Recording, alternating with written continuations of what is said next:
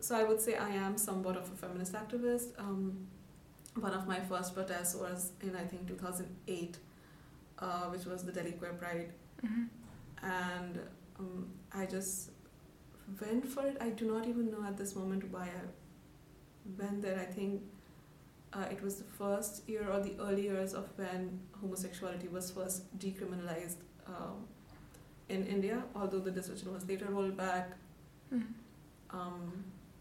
But yeah, it was like an early day of celebration, an early year of celebration about it.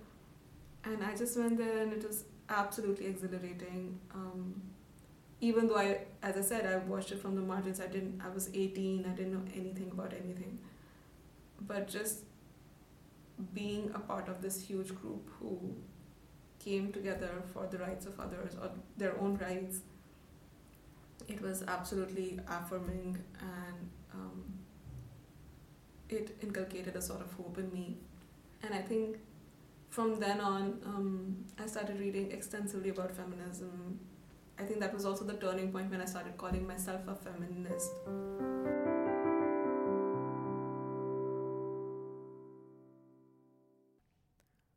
All statements in this podcast are to be understood as statements at the time of recording.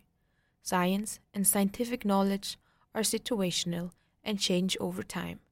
We stand behind respectful language use that is inclusive of all people. Contact us for any feedback or should you feel triggered by anything said.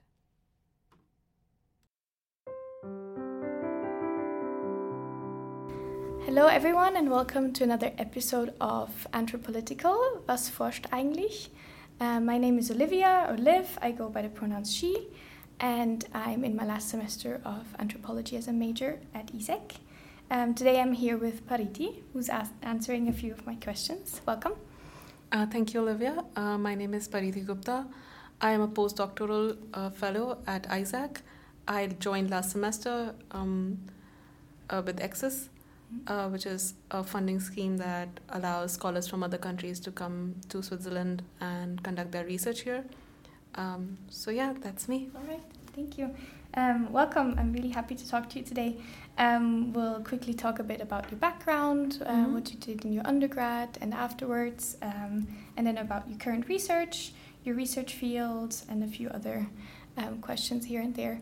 So maybe we can start off with your background. Where did you do your undergrad, or what did you do before that? Where do you come from? What did you do outside of uni? Thanks. So I am originally from Delhi in India, which is the capital of India. I did my undergrads from Delhi University, which is a public institution, and I studied human development and childhood education. And after that, I decided to go to a more open academic discipline, which was sociology. That's what I did in my master's at Jawaharlal Nehru University, which is another public university located in Delhi. And I've sort of stayed in that university for about a decade doing my master's in arts and sociology, and then my master's in philosophy in women's studies, and finally a PhD in gender studies. For my PhD, I worked with feminist movements within the city of Delhi. And the idea was to not look at it in the way of history, but approach it more anthropologically and figure out what is the protest culture of a feminist movement, how does it function, and especially how does it function in space. And a lot of study into politics within the feminist movements have already been done extensively. It's been mapped by scholars, not just from India, but from outside India. So you're always thinking, how do we contribute something new or something different? My plan was to just offer a different perspective or a different way of looking at things. And in the course of my study, I developed a new method called visual cartography, where I ask the activists to build maps for me and explain to me how they imagine the space. So you kind of get the perspective of the activist on the protest space. And the idea is not to get the true picture, not to get an actual to the T right map. The idea is to get how they think of the space around them. And from that, I draw the analysis of how a space is structured and what does it reveal about how feminist protest happens and how does feminist subjectivity within the protest develops. So that's sort of in brief what I did. Mm-hmm. You hint at your methodology, right? The visual cartology. Is that already, was it a method that was already used? Did you borrow some inspiration from there, or? Yes, a bit from human geography. So they already have social mapping, and a lot of development studies also use it for community mapping. Yeah. But it's never been used for social movements. Mm-hmm. So, and also not used in the way I'm using it, and for the purposes I'm using it, of course, because I'm transposing it on a different field altogether. So yeah, it's not been done, and that's why it'd be interesting to sort of extend that study, and that's why I haven't let it go after my doctoral work, because it's just so new. I want to push it and see how far it can go. Yeah. Cool. If you talk about spaces, I assume you also mean virtual spaces, or is it more like physical spaces? I looked at primarily physical spaces, but the last chapter of my dissertation did focus on virtual spaces because they've become so ubiquitous. And also, like, research is always evolving, right? So many things you do in your research. More than you entering the research space, the research sort of comes to you. And in my final semester in the final year of my degree, the pandemic arrived. And it was impossible then to ignore the virtual spaces. It was also the time a lot of virtual movements were happening, especially the Me Too movement was at its peak during the time when I was completing my doctoral degree. And it was impossible not to like look at it and not to immerse myself into it. Yeah. So I did look at it, but I wouldn't say I looked at it in depth. But I have done research projects after my PhD that focused primarily on the virtual ecosystem of a movement.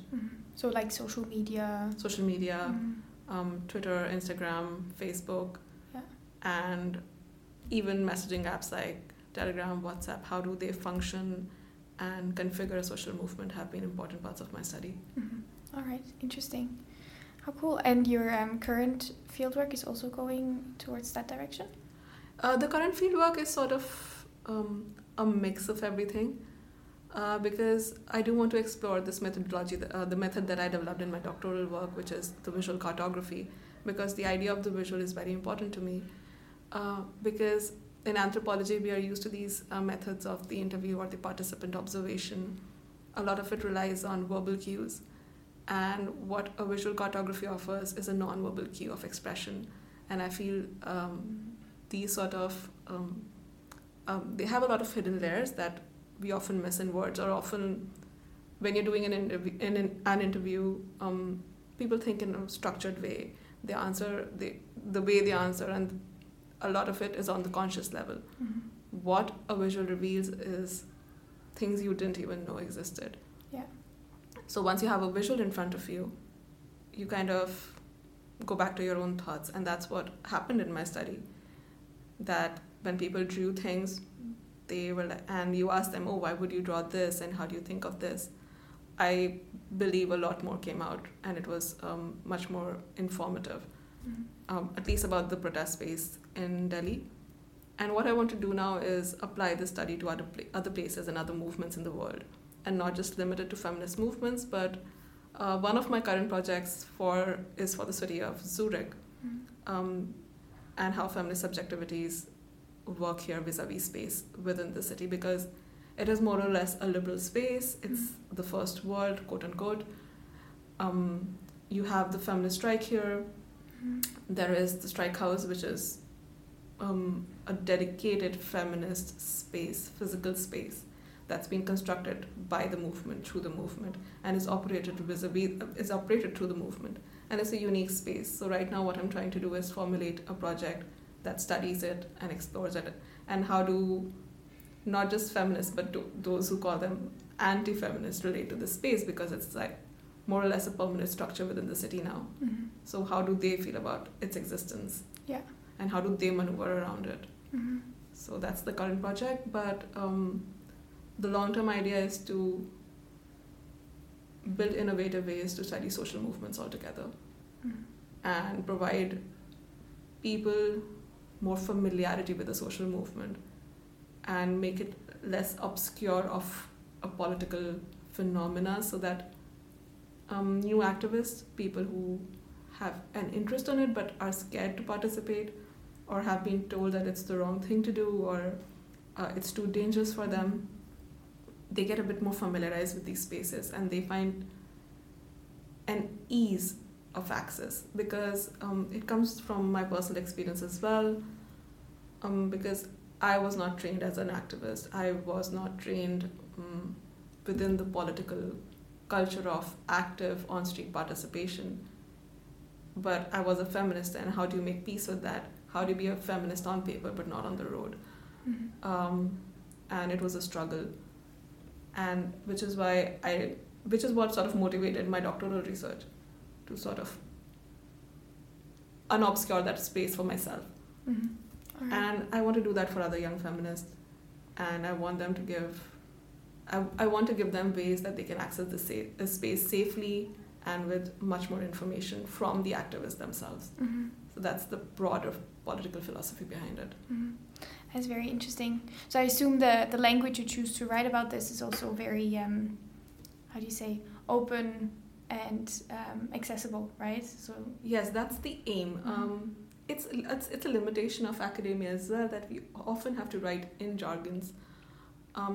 It's something that I would like to ameliorate as a condition in academia, but especially in my work.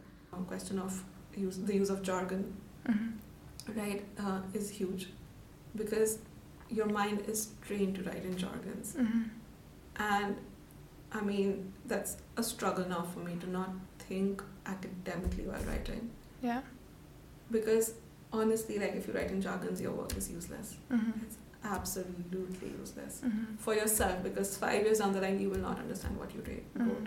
And you cannot give it back to your informant. Yeah. Mm-hmm. And who are you? And that's also the question, right? Who are you studying for? Who are you doing this research for? Mm-hmm. Why anthropology? Or why anything? Why academia at all? Why do anything we do? Why come to class as master students? Mm-hmm. Why come to class as... why do research as a PhD? Why give 4 years, 5 years of your life to something at all? Because honestly, it's not the most well-paid job. Yeah. So why do this? And why not follow, at least in India, the traditional path of becoming an engineer or a doctor, like the doctor who can save lives surgically? Why not become those rather than becoming doctors who can write huge papers? Why do this to ourselves? Why do this to our mental health if it is going to mean nothing in the end? So it's sort of also selfish in that way, right? To write something that makes a difference. Mm-hmm. At least, again, I'm not saying the academic is all powerful and we make a lot of difference, but at least there should be an attempt to, and that's why we cannot write in jargons. We cannot use words like discourse, hermeneutics, epistemology, these words that we throw around and assume that everyone knows. Yeah. Break it down. I mean, what's the harm in just breaking it down? Yeah. I think it's also like, a lot of it is also being egotistical and taking some pride in being part of this elite crowd who's gotten this opportunity to study something for 4 years. I mean, yeah, we're on the margins in the broad society, but we're also the elite. The fact that we can get university education, that we can sit in these well-lit halls and just work. So we should also acknowledge that privilege and try to give something back. Unfortunately, a lot of my thesis, I believe, is jargon heavy, as much as I've tried to make it more accessible. But right now, what I'm doing is also working on a book manuscript from the doctoral work.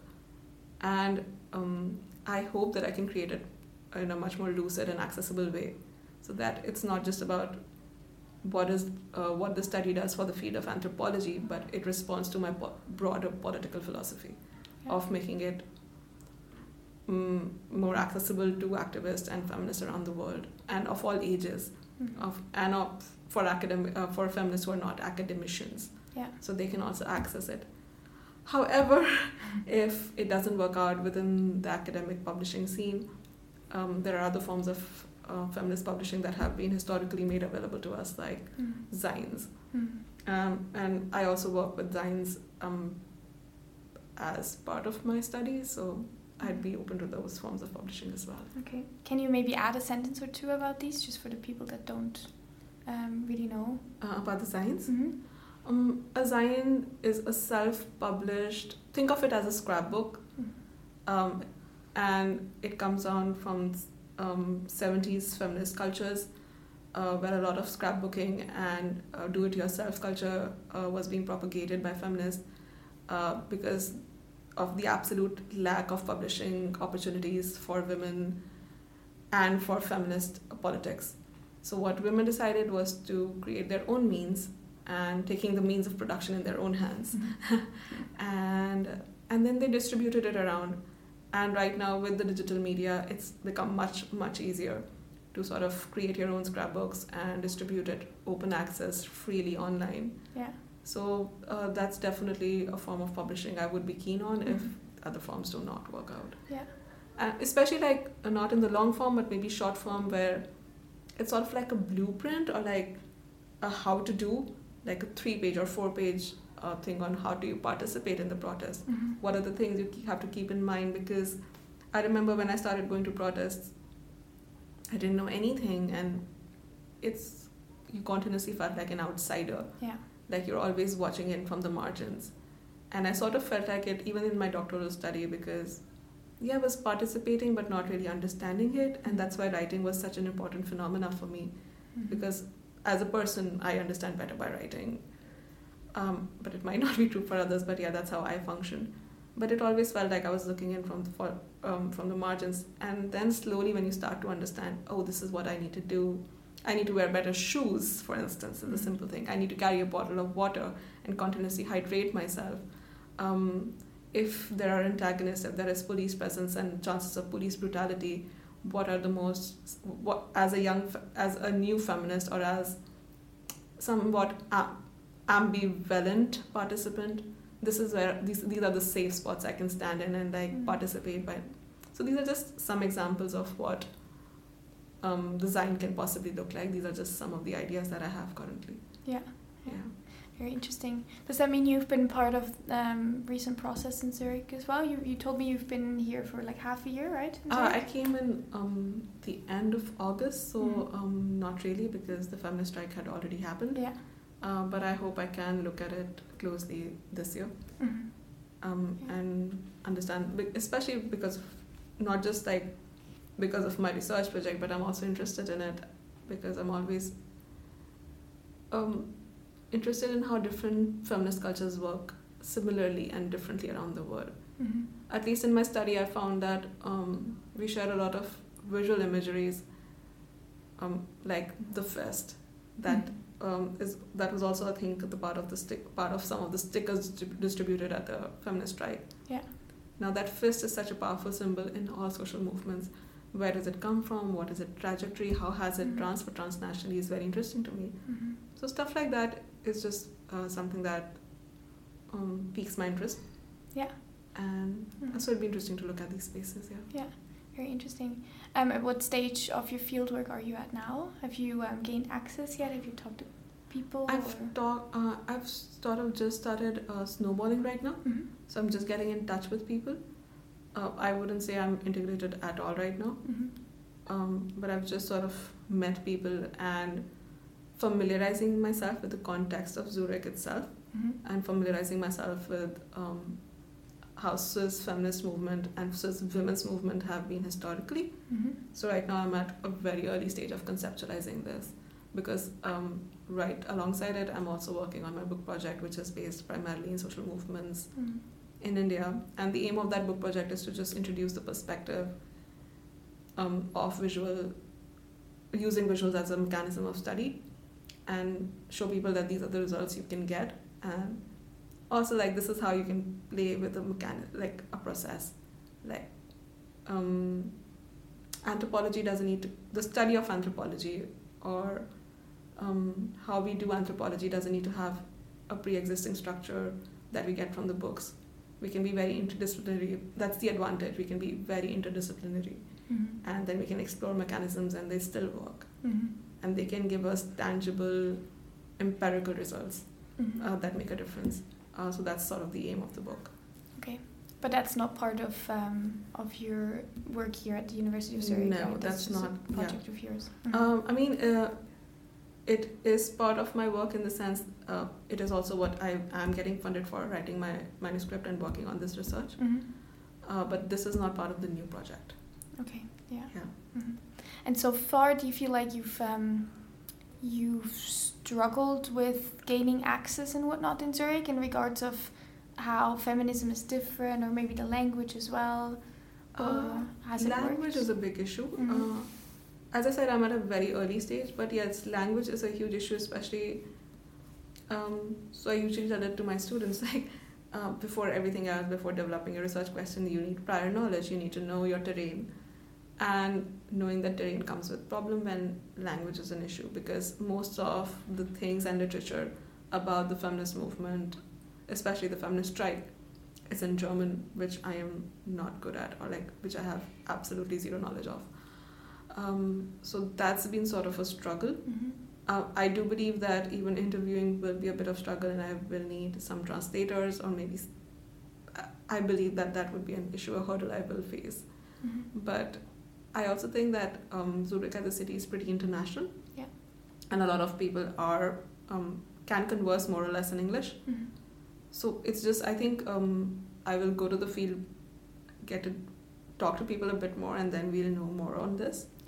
But right now, these are the problems. Language is a big issue I am expecting. Also, entry point is also another difficulty I'm expecting, because I am clearly an outsider. And how comfortable would feminists here be about letting me in their spaces? I do not know. Right now, people have been very welcoming. Right now, till now, my experience has been good about it, but I do not know how the larger space will, and how different groups within the feminist movement will respond, right? Like, it's not a monolith. It's not, this is just one feminist movement and everyone follows the same ideology or the same practices of protest or share the same beliefs. It's absolutely not true anywhere in the world. So I do not know how different groups will respond to me.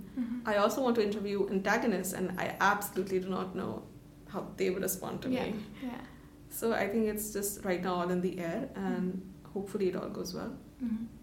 And how long do you think the process is going to take? What is your frame for the entire project? It should take about 2 years. I have applied for an extra funding, which we do not know the status of. But a project like that, if I need to do an in-depth study, will take 2 years, because you interview people, you have the first level of analysis, and then you go back for the second round of interviews. And it's not just interviewing, right? I will also, as I said, do visual mapping with them, participant observations, access the archives. And when you say it, it sounds, it's very quick. But once you start unearthing things, and once you start the analysis, the process sort of takes longer and longer. So I would assume having a complete analysis and a written document about it would take about 1.5 to 2 years. Okay, yeah. Interesting. All right, well, there was a lot of information. Very interesting. I have so many questions in my head. Great, yeah. I bombarded you with information. You mentioned that you did activism too then, back in India. What sort of groups were you involved with? What did your activism look like? I wouldn't call myself an activist, or I don't know, it's again a question I struggled with even in my PhD, right? Who was an activist? People who just call themselves activists, or people who are affiliated to particular political groups are the activists. People who have prior experience or come from political families are the activists. Right now, I just go with the fact anyone who calls themselves an activist is an activist. That's the broad definition we're going to stick by for the sake of the podcast, at least. So I would say I am somewhat of a feminist activist. One of my first protests was in, I think, 2008, which was the Delhi Queer Pride. And I just went for it. I do not even know at this moment why I went there. I think it was the first year or the early years of when homosexuality was first decriminalized in India, although the decision was later rolled back. But yeah, it was like an early day of celebration, an early year of celebration about it. And I just went there, and it was absolutely exhilarating. even though as I said, I watched it from the margins. I was 18, I didn't know anything about anything. But just being a part of this huge group who came together for the rights of others or their own rights, it was absolutely affirming, and it inculcated a sort of hope in me. And I think from then on, I started reading extensively about feminism. I think that was also the turning point when I started calling myself a feminist, because I started reading so much about it. So that was my first protest, and it's a protest that I've annually gone every year since then, unless and until I'm away from the city or I'm sick or something. It's not a protest I've missed. I've not been involved with the organization of it. In fact, I haven't been involved in the organization of any protest. And by organization, I mean like deciding the time, place, or what happens. I've gone to protest, I've sloganeered, I've led slogans, but that's about it. So I haven't been a part of an organizational team at all. So I've been sort of a participant. Then I've also been part of, so my university for the longest time was a liberal university, and it was an active site of student politics. So I have been part of a lot of I'm not part of, participated in a very auxiliary manner in a lot of student protests. And that's also been great, because that's what, when we look at protests or when we talk about protests, we talk about the seriousness of it. But it's also a place where communities are formed, where friendships are built, where you return back home with bruises, but you return back home also with hope of change, that you believe that enough people actually care about an issue.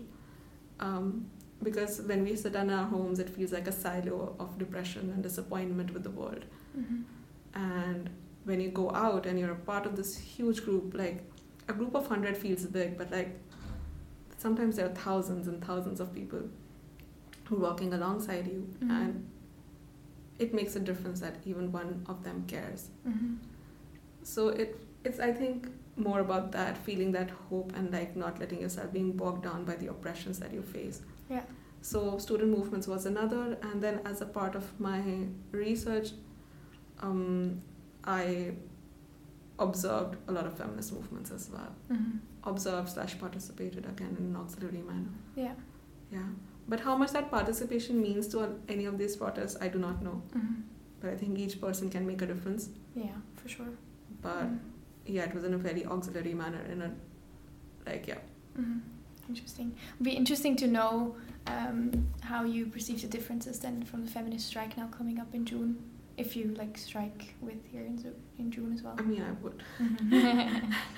I mean, that's exactly what I'm interested in knowing, that how does a feminist group function in a space like this?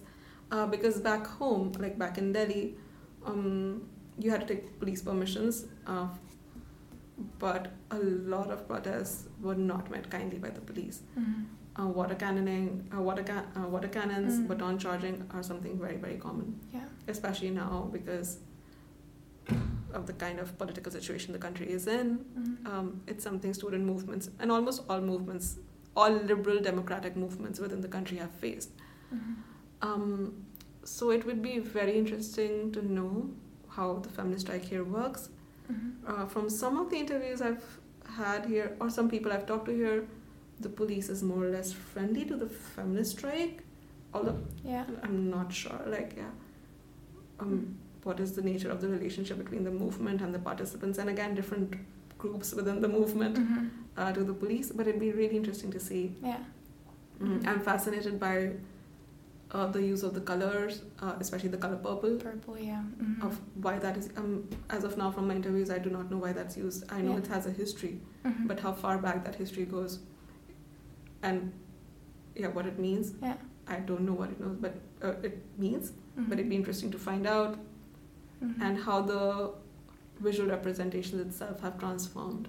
It'd be interesting to see. Super interesting.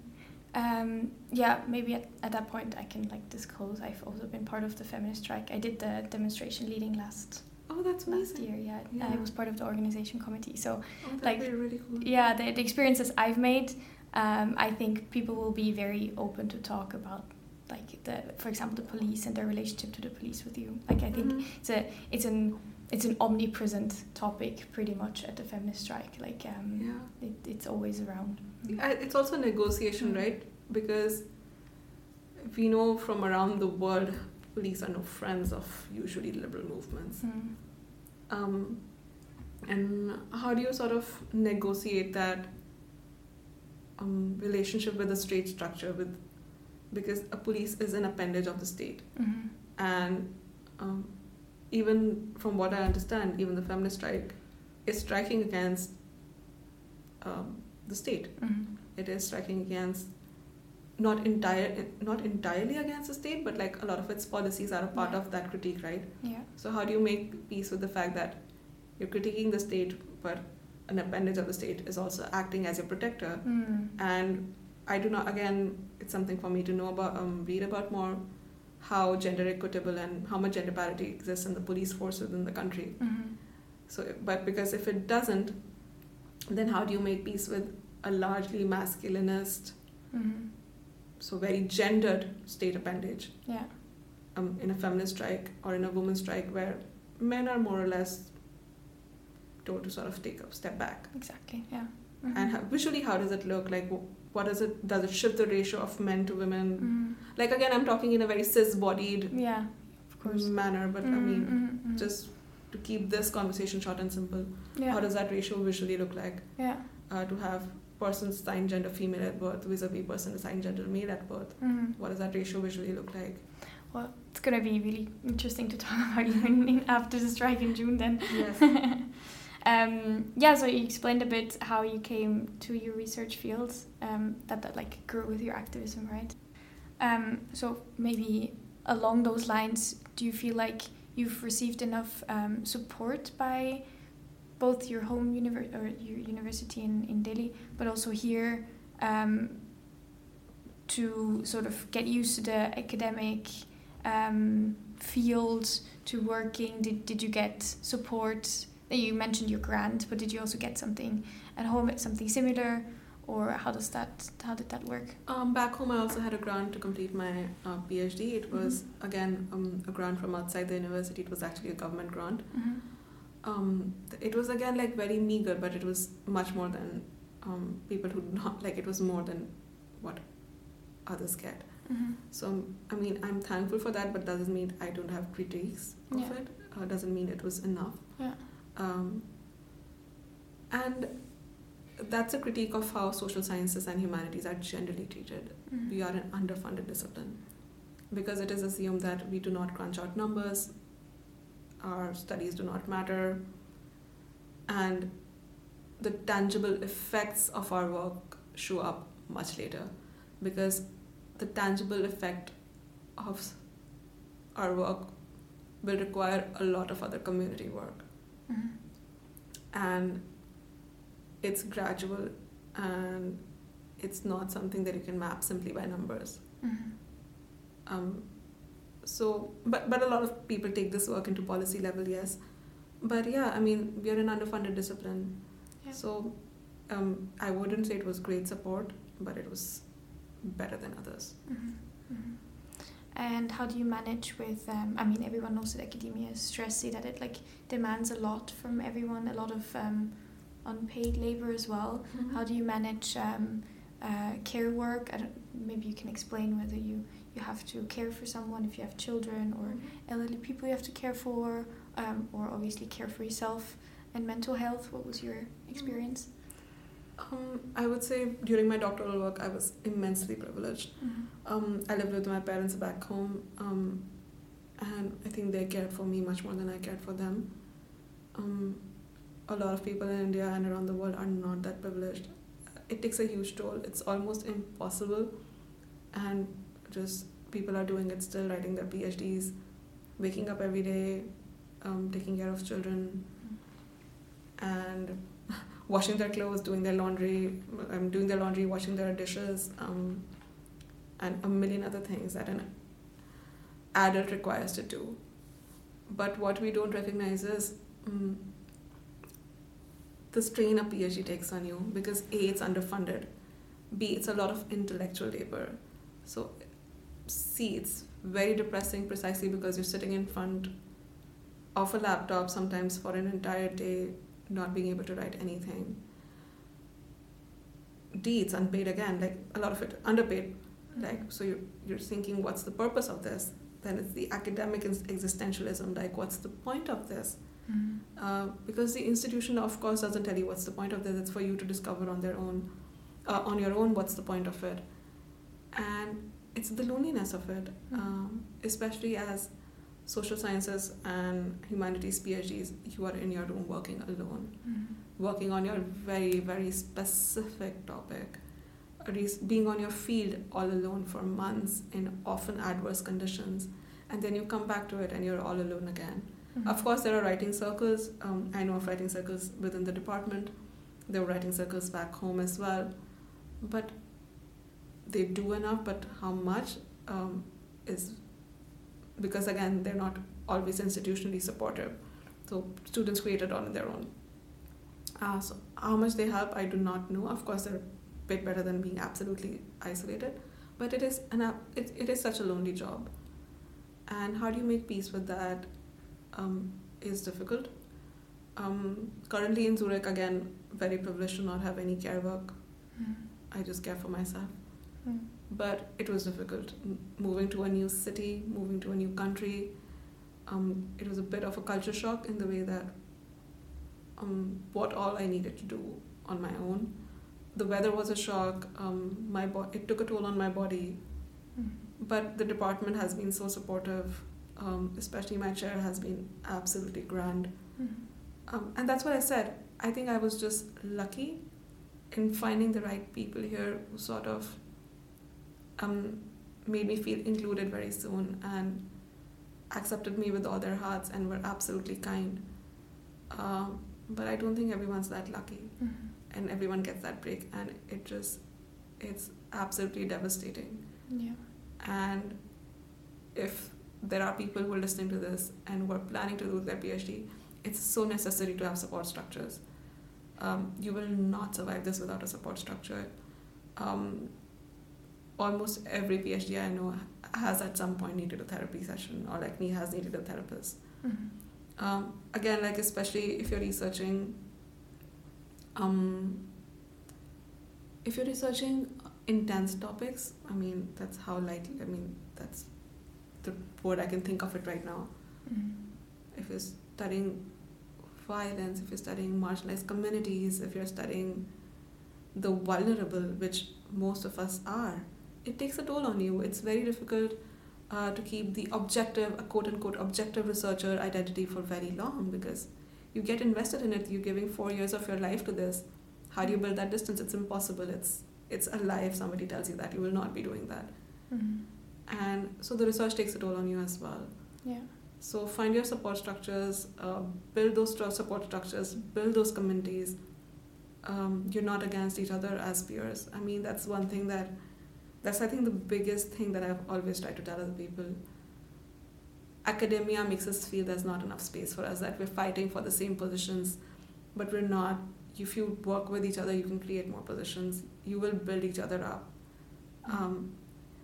You shouldn't be reviewer too. You shouldn't pull each other down. It's the absolute worst. It's the absolute worst for those who are coming from the margins.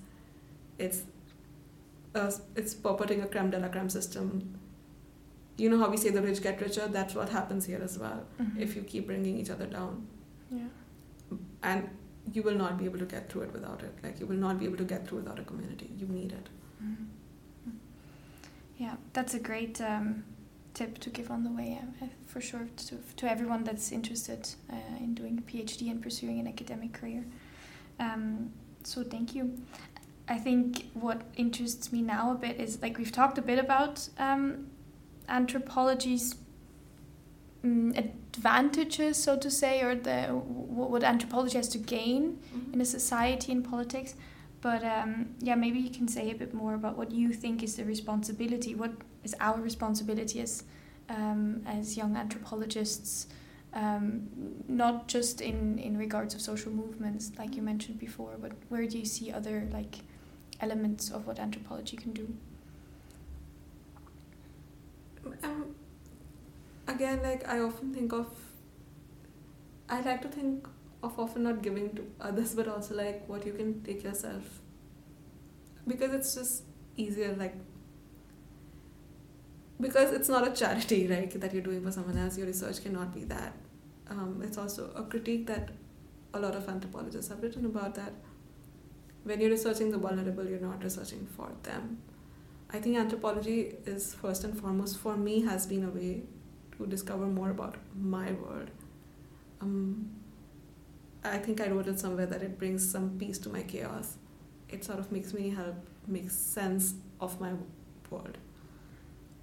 I think it's that, like, realize who you're doing anthropology for, but what anthropologists can do is also be responsible, like create a sense of responsibility within the society they're working in, right? Because accountability is a huge thing within the field. That is why we talk about researchers' positionality, we talk about the ethics of research. Not all of us have the ethics board, but we talk about it. That, do you pay your researchers? What is the time you take? How do you value the unpaid labor of the researched? What is the right term for it?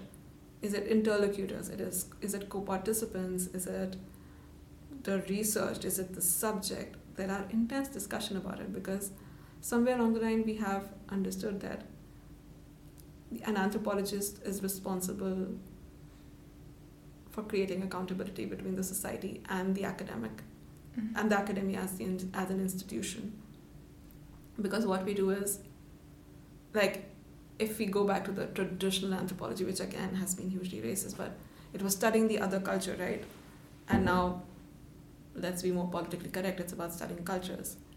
And by studying cultures, we understand how diverse ways of thinking are and how we are still connected.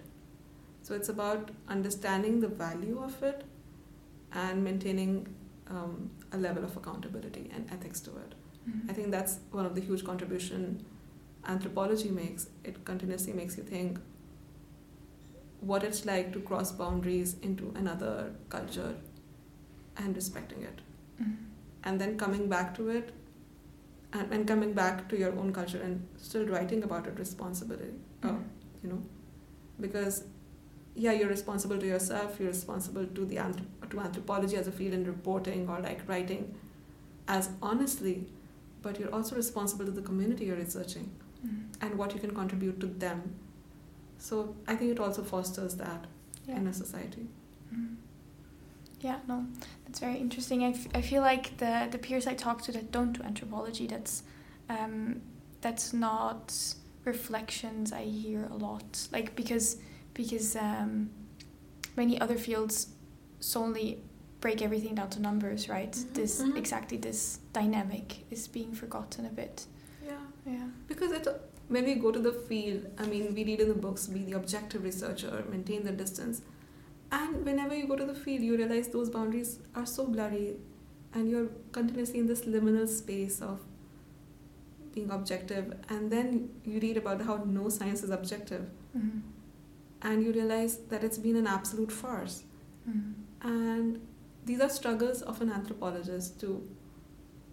The discomfort is a struggle of an anthropologist. It's not a struggle that a lot of fields face. The discomfort of being in the field, of being an outsider, but becoming an insider then, and then writing about it like an outsider again. You're continuously hopping spaces. You're continuously shifting responsibilities. Or not even shifting responsibilities, you're finding a balance in responsibilities, right? So you're also drawing boundaries like, okay, this is too much for me, or this is how much I can be part of the community as an anthropologist, as a researcher. Or what am I even entering the research space as? Am I entering as a community person? Am I entering as primarily an external researcher? Like what? These are questions that not many fields ask before going to the field. These are questions that master students start asking even before they have gone to the field. So, and if you're a PhD, then these are questions that you're continuously struggling with for about 6 years. So imagine spending that much time on just living with the discomfort and living with the questions of accountabilities and research ethics. I think that's what makes a difference. Mm-hmm. Yeah. And now circling back to your current fieldwork, maybe what are the questions, or how did you answer these questions for yourself when you started fieldwork here? As I said, I haven't really begun fieldwork here, but I can talk about it in my doctoral research. Mm-hmm. Again, since I was coming from a public institution and I did not have much money, the question of paying people money for their interview labor was not something that I could positively assure them. It was never even asked. In fact, I think they would have just absolutely refused. But it was a huge question for me, especially because I was also studying active movements during the time. And that means interviewing participants meant I was taking time away from them, from their politics. Mm-hmm. And that was one of the ethical questions, like, how are you okay with that? And you supplement with that. I supplemented it at least with the fact that I would only take a certain amount of time, not too much. I would talk to them about how much they were comfortable with giving, but I would also go to these protests with them. Mm-hmm. So if I was taking away time from them, I was also contributing in some way. Not enough probably, but some ways. Trying to, mm-hmm. Making an attempt. Mm-hmm. The other question was also how to write about them. Because what we do is we take interviews or we take case studies and then we apply these obscure theories to them that our participants do not know about. Mm-hmm. And how do you, then what is it that you're giving back? So one of the things that I also did with them was ask them how they want to be written about.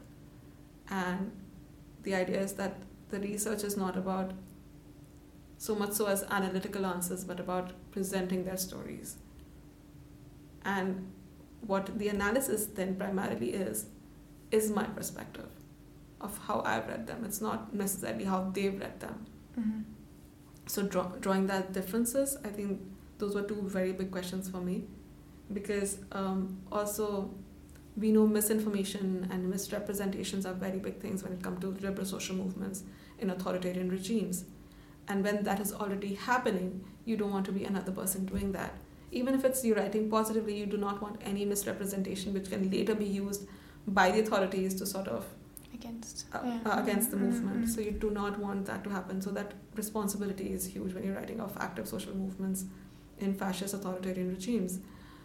So that was a big question I struggled with. And it's a question I think I still think about, how to write responsibility, how much and how many interviews are enough to give a broad picture. It's something that you discover in the field, I would say. It's not something that someone can tell you.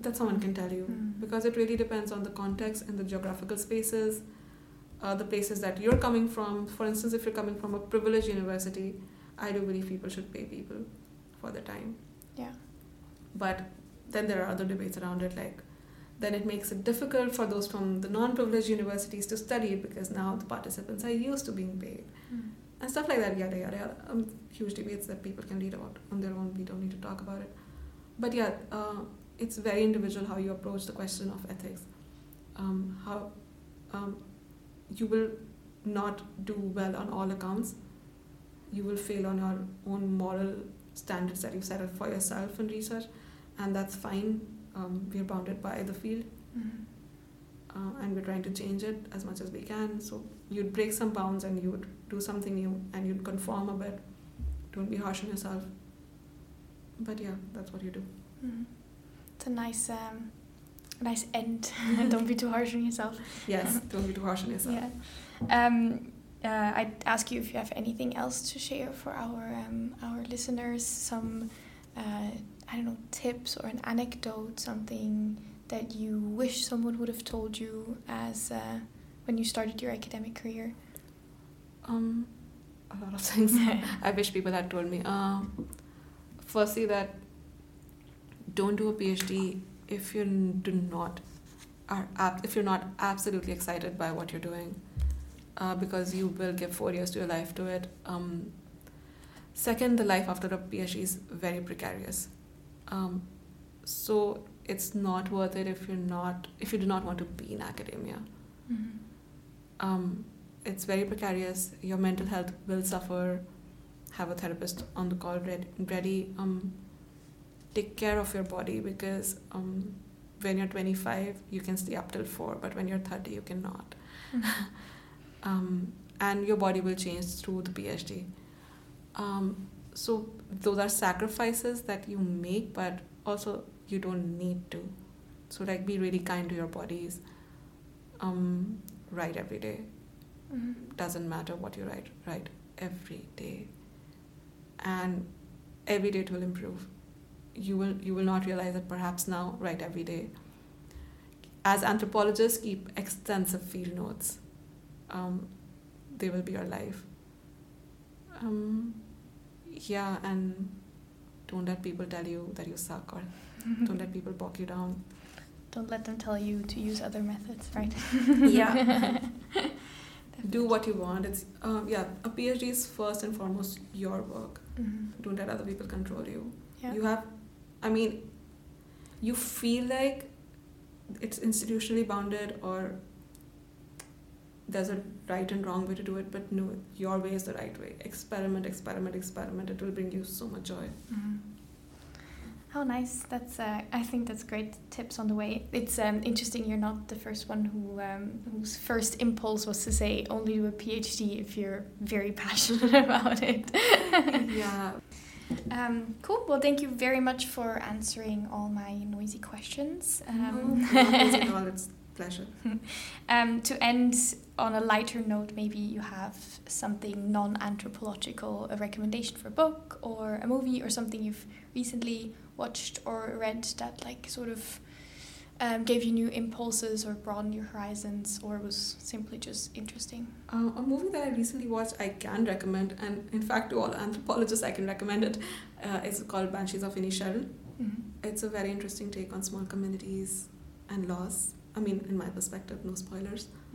But it's on cinemas right now, and I'm not paid by them, but yeah, check it out. One of my favorite books, which is absolutely sad, is, and I recommend it to everyone I think I practically made, it's called Never Let Me Go. Yeah. Okay. Those are the two things. Perfect. Thank you so much. Thank you so much for having me. It was an absolute pleasure, and I hope people find the research interesting and people take something positive from this. For sure. Thank you. You're welcome.